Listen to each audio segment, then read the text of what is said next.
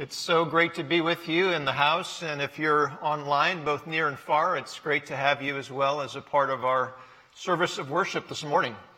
Now, really, church is just about people coming together to make much about Jesus. We came together and made much about Jesus in song. We came together and made much about Jesus in prayer and honoring missions. And now we come together and make much about Jesus through the preaching and the hearing of his word. So I invite you to turn to the Gospel of Matthew, chapter 21, verses 1 through 11, as we think about what it meant for Jesus to enter into Jerusalem on this Sunday that we call Palm Sunday. So Matthew 21, verses 1 through 11.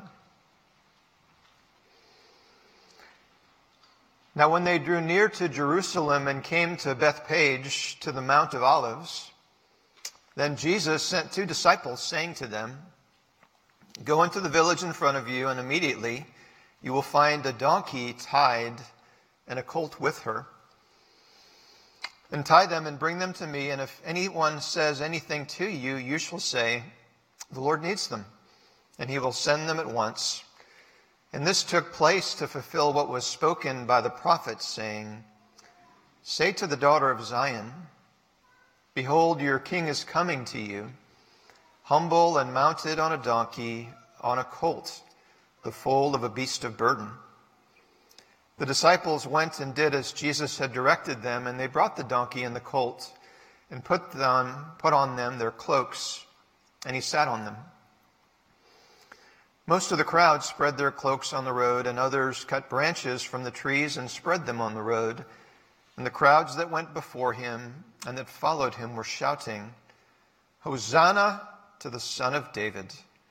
Blessed is he who comes in the name of the Lord. Hosanna in the highest." And when he entered Jerusalem, the whole city was stirred up, saying, "Who is this?" And the crowd said, "This is the prophet Jesus from Nazareth of Galilee."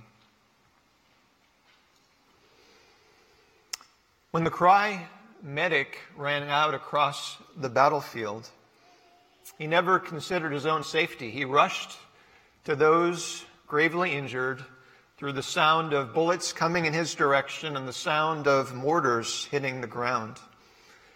Several times, working on a wounded soldier, he could hear the Japanese voices from the front lines. And after the company had secured the top of the cliff, the enemy counterattacked and pushed them away. And the commander gave the charge to retreat, leaving 2/3 of the wounded on top of that hill. One man disobeyed that order, and he continued to move into the fire, pulling out and rescuing and helping those that were injured. That day, May 5th, 1945, that man rescued 75 soldiers through his bravery for that. The name of that man was Desmond Doss, a man who refused to carry a weapon and refused to take a life of another person, but was willing to rescue and potentially sacrifice his own life for the sake of another. And for what he did, he was awarded the Medal of Honor, and when President Truman awarded it to him, he said, "I consider this a greater honor than being the President of the United States." The story of Desmond's life is told beautifully in the 2016 movie Hacksaw Ridge. Now you may be asking the question, why, Mark, are you talking about this on Palm Sunday? Why would I share a story about this? Well, we honor our first responders, our medics, our firefighters, our police officers, our military. Those people who move into the direction of danger as opposed to moving away from it. And what they do is a great and an honorable thing. And as you think about this picture of these honorable professions, I'd like for you to think about Jesus as the first great responder. You see, on the road to Jerusalem, he moved to the place of greatest pain, greatest danger, and greatest sacrifice. And he did it not to just save physically, but to save each of us spiritually from our sins and to become our Savior. And so as you think about what happened on that Sunday over 2,000 years ago as he rode a young donkey, think about the Son of God moving to the pace of greatest personal sacrifice to save you and to save me by dying on a cross. That's really what Palm Sunday is all about. And the story of Jesus entering Jerusalem is the start of the last week of his life. These are the last 7 days that he will be on this earth and going to the cross.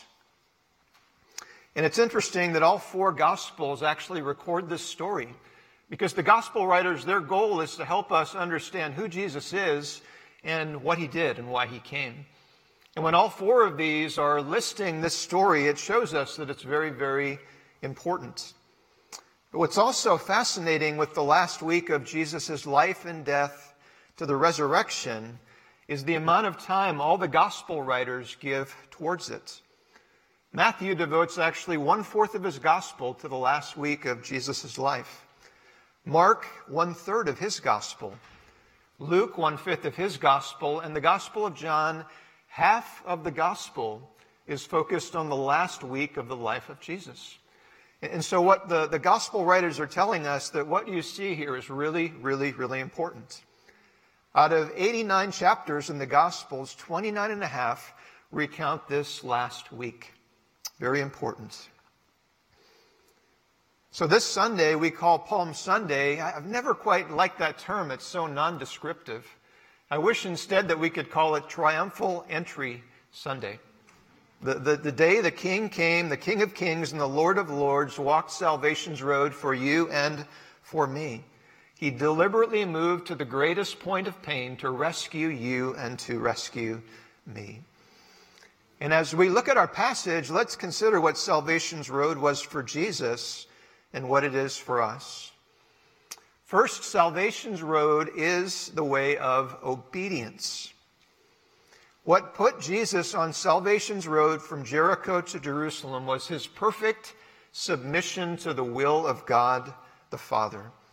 See, Jesus walked the way of perfect obedience, and he illustrates that even by the words that he spoke in John 5:34.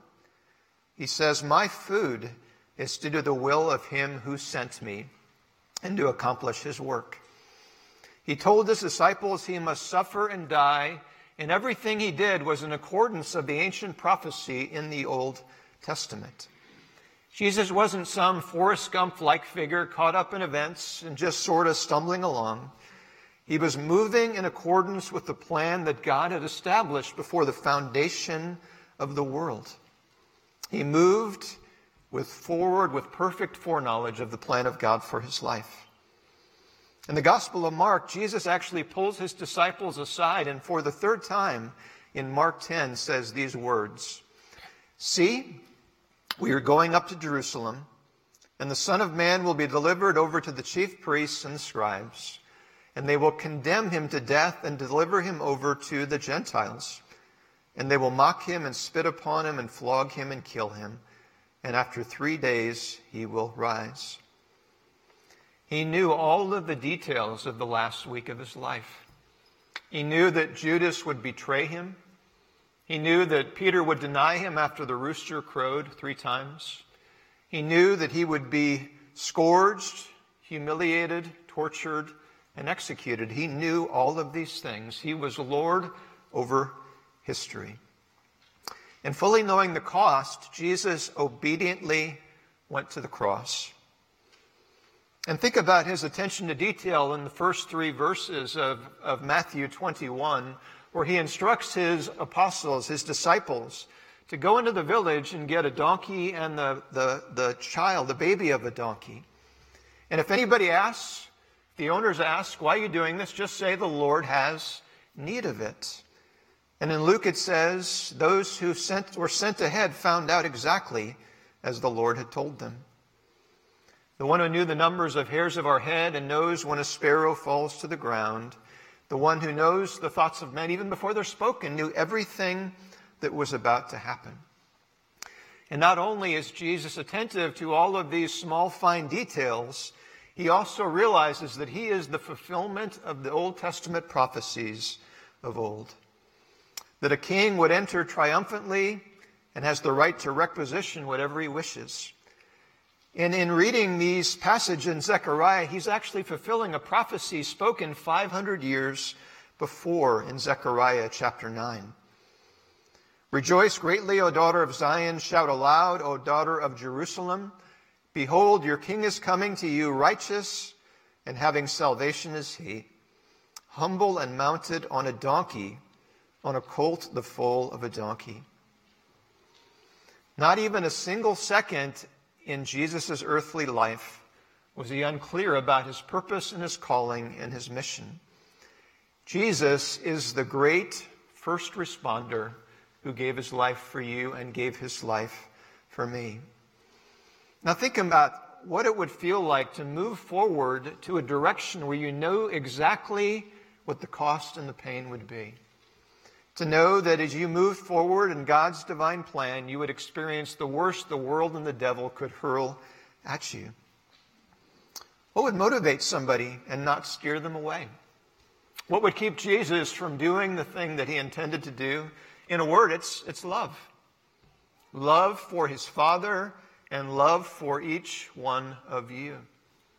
As Jesus walked salvation's road to the cross inside Jerusalem to die, he had you on his mind. He did it for you. He was going to offer his life so that you might find eternal life, that you might have a home in heaven, that you might have your sins forgiven, that you would be adopted by a Father in heaven whom you could now call Abba. You are not worthless. You are of such value and worth that the Son of God himself took all of this pain for you and for your sake. I love the old hymn by Isaac Watts that says, "Love so amazing, so divine, demands my life, my soul, my all." Out of perfect, unconditional love, Jesus, the first great responder, gave his life for you. And now what he wants you to do is to give your life to him in loving and loyal service. So salvation's road is the way of obedience. And secondly, salvation's road is the way of rejection. Any first responder runs to the danger zone not knowing whether or not they're going to make it out. Jesus knew what it would cost him, great suffering and humiliation. And Jesus knew that when he departed Jericho, he wasn't moving to a kingdom, he was moving to a crucifixion. As God green-lighted the last phase of his life, he went on the road to salvation to accomplish his mission. And Jesus actually moves in a way to draw attention to himself. In the military, there's an operational term called a movement to contact, or a meeting engagement. It's when a unit moves forward, finding the location of the enemy by moving in their direction. And really, that's what Jesus was doing when he went up the road from Jericho to Jerusalem. Shortly before the road to Jerusalem, Jesus was very intentional not to draw any attention to himself. When you read of him healing someone or casting out demons, he often says, don't tell anyone, but at the very least, just tell them the good things that God has done for you. He was always deflecting attention from himself. And additionally, times when a mob wanted to elevate him or wanted to kill him, he would slip away because his time had not yet come. In the previous chapter, though, we see a transition from Jesus moving from quiet to open. Two blind men in Jericho cry out, "Lord, have mercy on us, Son of David," and Jesus heals them. And he does this as the Passover pilgrims are surging into the city for the week of Passover, maybe hundreds of thousands that are there. And in the Gospel of John, the week or so prior, Jesus performs his greatest miracle of all, raising Lazarus from the dead. And the interest and the attention to Jesus kept growing and growing, so much so that finally the religious leaders said it's time for us to find a way to take him out and kill him. By entering Jerusalem on a young donkey with crowds before him and behind him and their cloaks on the ground, crying, "Hosanna to the Son of David," he was forcing the hand of the religious leaders to take his life. The Apostle Peter says this in a really fascinating way in the book of Acts as he preaches a sermon on the day of Pentecost. He says, "This Jesus, delivered up according to the definite plan and foreknowledge of God, you crucified and killed by the hands of lawless men." Now consider that statement. God had a foreordained plan, and he was using the wickedness, the greed, the jealousy, the envy of the religious leaders to accomplish his plan of redemption. Nothing will stop what God wants to do. And Jesus was crossed. He was crucified before he was crowned. And another amazing piece of this story is the timing of when Jesus came. We said it was the Holy Week of Passover, where they celebrated their delivery out of Egypt. And what Passover is really focusing on the 10th and final plague of the people of Israel as they moved out of Egypt. And God told Moses that an angel of death would pass over Egypt to take all of the firstborn in Egypt. But those who took the blood of a lamb and put it on their doorpost, the angel would pass over those houses, preserving the lives of these firstborn. And annually, Passover was celebrated in Jerusalem when the heads of households would bring in the lamb and have him sacrificed to be a meal for Passover. And in perfect obedience, Jesus, moving to the Father's timeline, would actually be being crucified on the cross at the very same time the priests were sacrificing the Passover lamb. You see, when John the Baptist first saw Jesus, he said, "Behold, the Lamb of God who takes away the sins of the world." And here he is, God's lamb riding on a baby donkey into the jaws of the religious leaders to be killed by men so that he would be a sacrificial sin offering for you and for me, offering redemption to us. It's almost crazy to hear the shouts of Hosanna as Jesus came in, and a week later, they're the shouts of crucify him. But God used rejection to accomplish redemption. You see, Jesus gave the people two choices. You can crown me or you can kill me. You can accept me or reject me. You only have two choices. And really, when it comes to us, we only have two options as well. We accept Jesus and what he has done for us, or we reject Jesus. To say, maybe I'm going to just keep all my options open. Maybe I've got a wait and see mindset. You see, to not decide is really to reject. And God calls each person to put their personal trust and faith in Jesus Christ. Somebody once said that hell really is just an extension of the choices people make in this life. All their life they say, "God, I'll have nothing to do with you." And at death, God says, "Very well, you may have your wish. You will have nothing to do with me for all of eternity." Now imagine if you were one of those soldiers on the battlefield on May 5th, 1945, wounded and unable to get yourself out, and a medic comes. And you look up and you say, "No thanks, I'm good." It doesn't make a lot of sense to turn away an offer for someone to save your life. Well, accept the offer of Jesus to save you. As excruciatingly painful as Jesus' mission was, he also knew that rejection would lead to rescue. Salvation's road is the way of rescue. Ultimately, Jesus coming into the world was a rescue mission, but what an odd way. A coming king riding on a donkey so small that the mother donkey had to come along. He's probably got his legs hiked up. It's almost an untriumphal entry as you think about it. And Jesus coming shows us that he is a counterintuitive king. You see, Israel was occupied territory. The Romans governed with an iron fist and an eagle eye. And to have them in the land of Jerusalem and Israel was, in a sense, defiling the land for the Jewish people. They wanted them away. And they longed for a person to come and to take back their land and restore it back to the days of Kings David and King Solomon. But Jesus came to accomplish something different. He came in humility as he rode in on a young donkey, symbolizing coming in peace, not in war.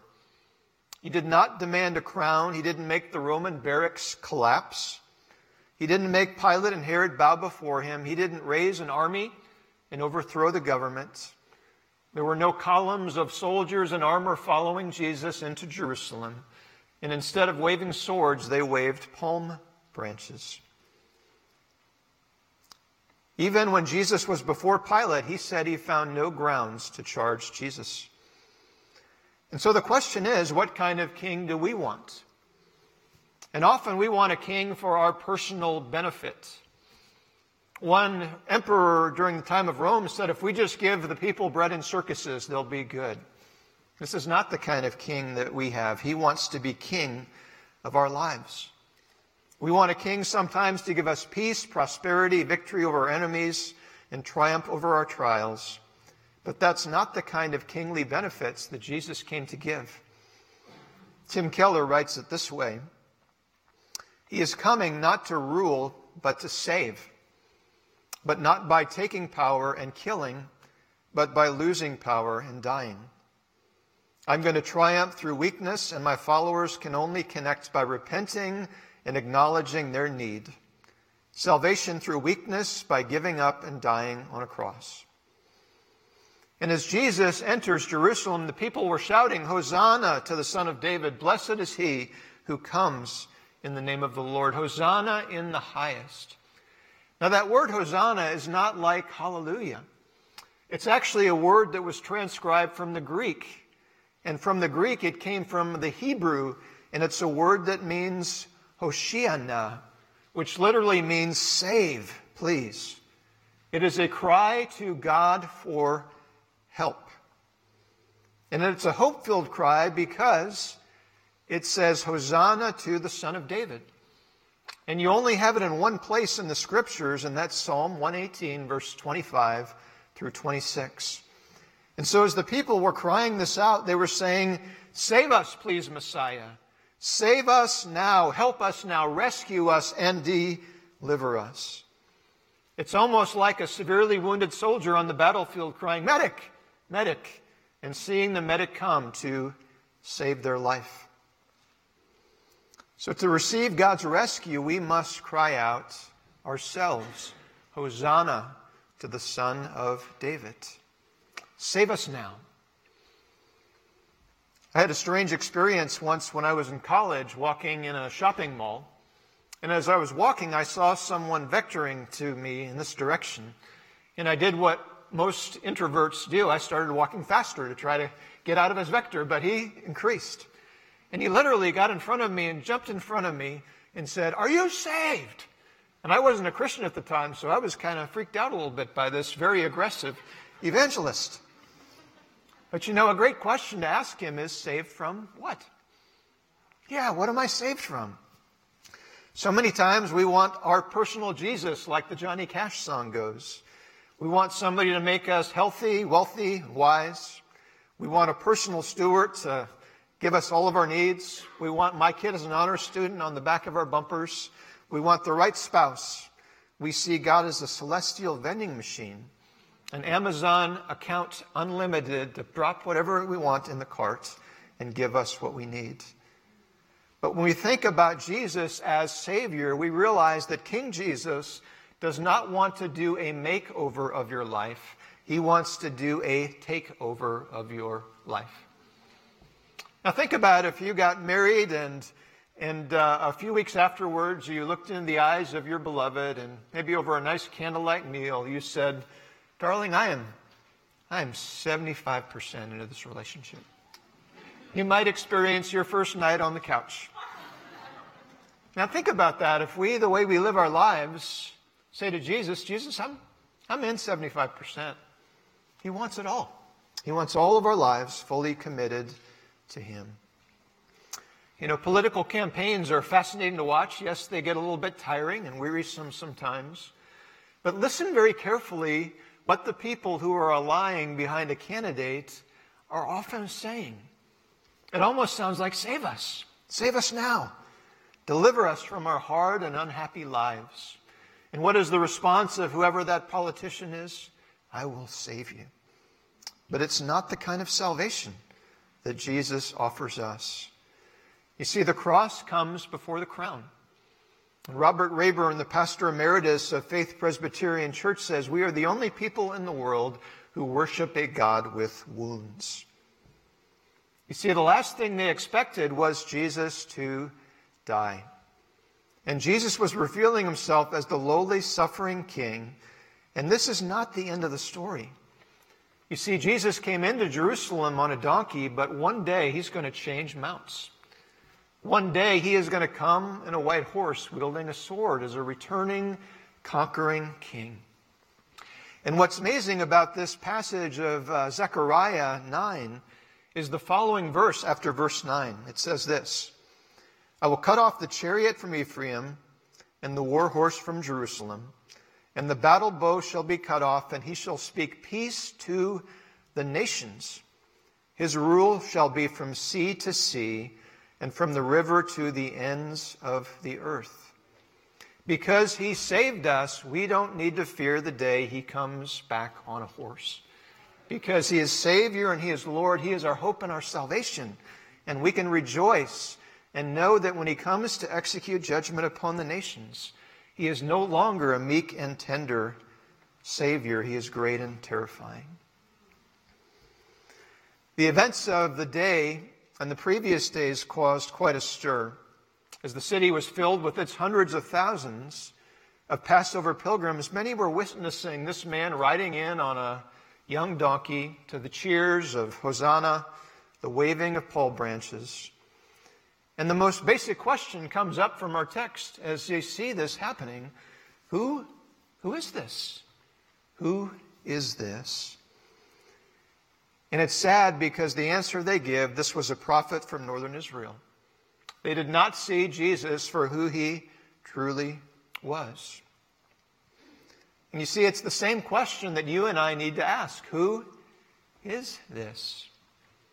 And the answer to that question is that this is the Son of God, the second member of the Trinity, eternally pre-existent from God the Father, who came and deployed down from heaven to take on human skin, to live a perfect life that would end on a death mission on the cross, to die, to rise again, to ascend into heaven, to be our hope and our salvation. That is the answer to the who is this that we all need to have. And this truth demands a response. If we believe this, there are three things that God calls and invites us to do. The first one is that I will trust King Jesus. I will trust him. Luis Palau was a famous evangelist who just died this month. He served as Billy Graham's translator when he spoke in Spanish language areas and traveled to over 70 different countries preaching the gospel. And he says this about trusting Jesus in a beautiful way. He says, you don't have to have a jaw-dropping story of how you received Jesus. It must be yours, the evangelist said. Some have the light falling from heaven, the Damascus Road experience that takes them from the chief of sinners into the arms of Jesus. Some of us are kids just starting to learn what sin means. And the light from heaven looks like a shaky flashlight beam on the page of a Bible as chilly rain falls around. What is important in our conversion is the reality of it. And Paul says in Romans in a very clear, powerful way in 10:9, if you confess with your mouth that Jesus is Lord and believe with your heart, you will be saved. For out of the heart one believes and is justified, and out of the mouth one confesses and is saved. Secondly, I will obey King Jesus. Karen Walters shared a story and gave me her permission to share it with you. When Bill was in a coma, severely ill in a hospital in Seattle, she was traveling back and forth every day to visit and spend the days with him. And one day, just to kind of deal with the stress and the strain, she went to a masseuse, and she was talking to the masseuse. You know, when I drive, I pray to Jesus, who is my co-pilot. And the masseuse said, honey, You better get out of that seat and allow Jesus to take the main seat of the aircraft. And she said that was a transition point in her life where God was no longer her co-pilot. God was the flight lead controlling the aircraft, and she was in the other seat. Dietrich Bonhoeffer, the great theologian and pastor in Germany during World War II, during the rise of Adolf Hitler, who actually participated in an attempt to take Hitler's life and died a martyr's death, put obedience powerfully in this way. He says, cheap grace is the grace we bestow on ourselves. Cheap grace is the preaching of forgiveness without requiring repentance, baptism without church discipline, communion without confession. Cheap grace is grace without discipleship, grace without the cross, grace without Jesus Christ living and incarnate. And lastly, I will worship King Jesus. The wondrous love that God has extended to us through his wondrous work, his life, death, resurrection, ascension, and promised second coming should fuel the furnace of our hearts to worship and praise Jesus in powerful ways. And I love how the old hymn, "O Worship the King," captures our right response to love, God's love and grace in a powerful way. "O worship the King, all glorious above, and gratefully sing his wonderful love. Our shield and defender, the Ancient of Days, pavilioned in splendor and girded with praise. Thy mercies, how tender, how firm to the end, our Maker, Defender, Redeemer, and Friend. You alone are the matchless King. To you alone be all majesty.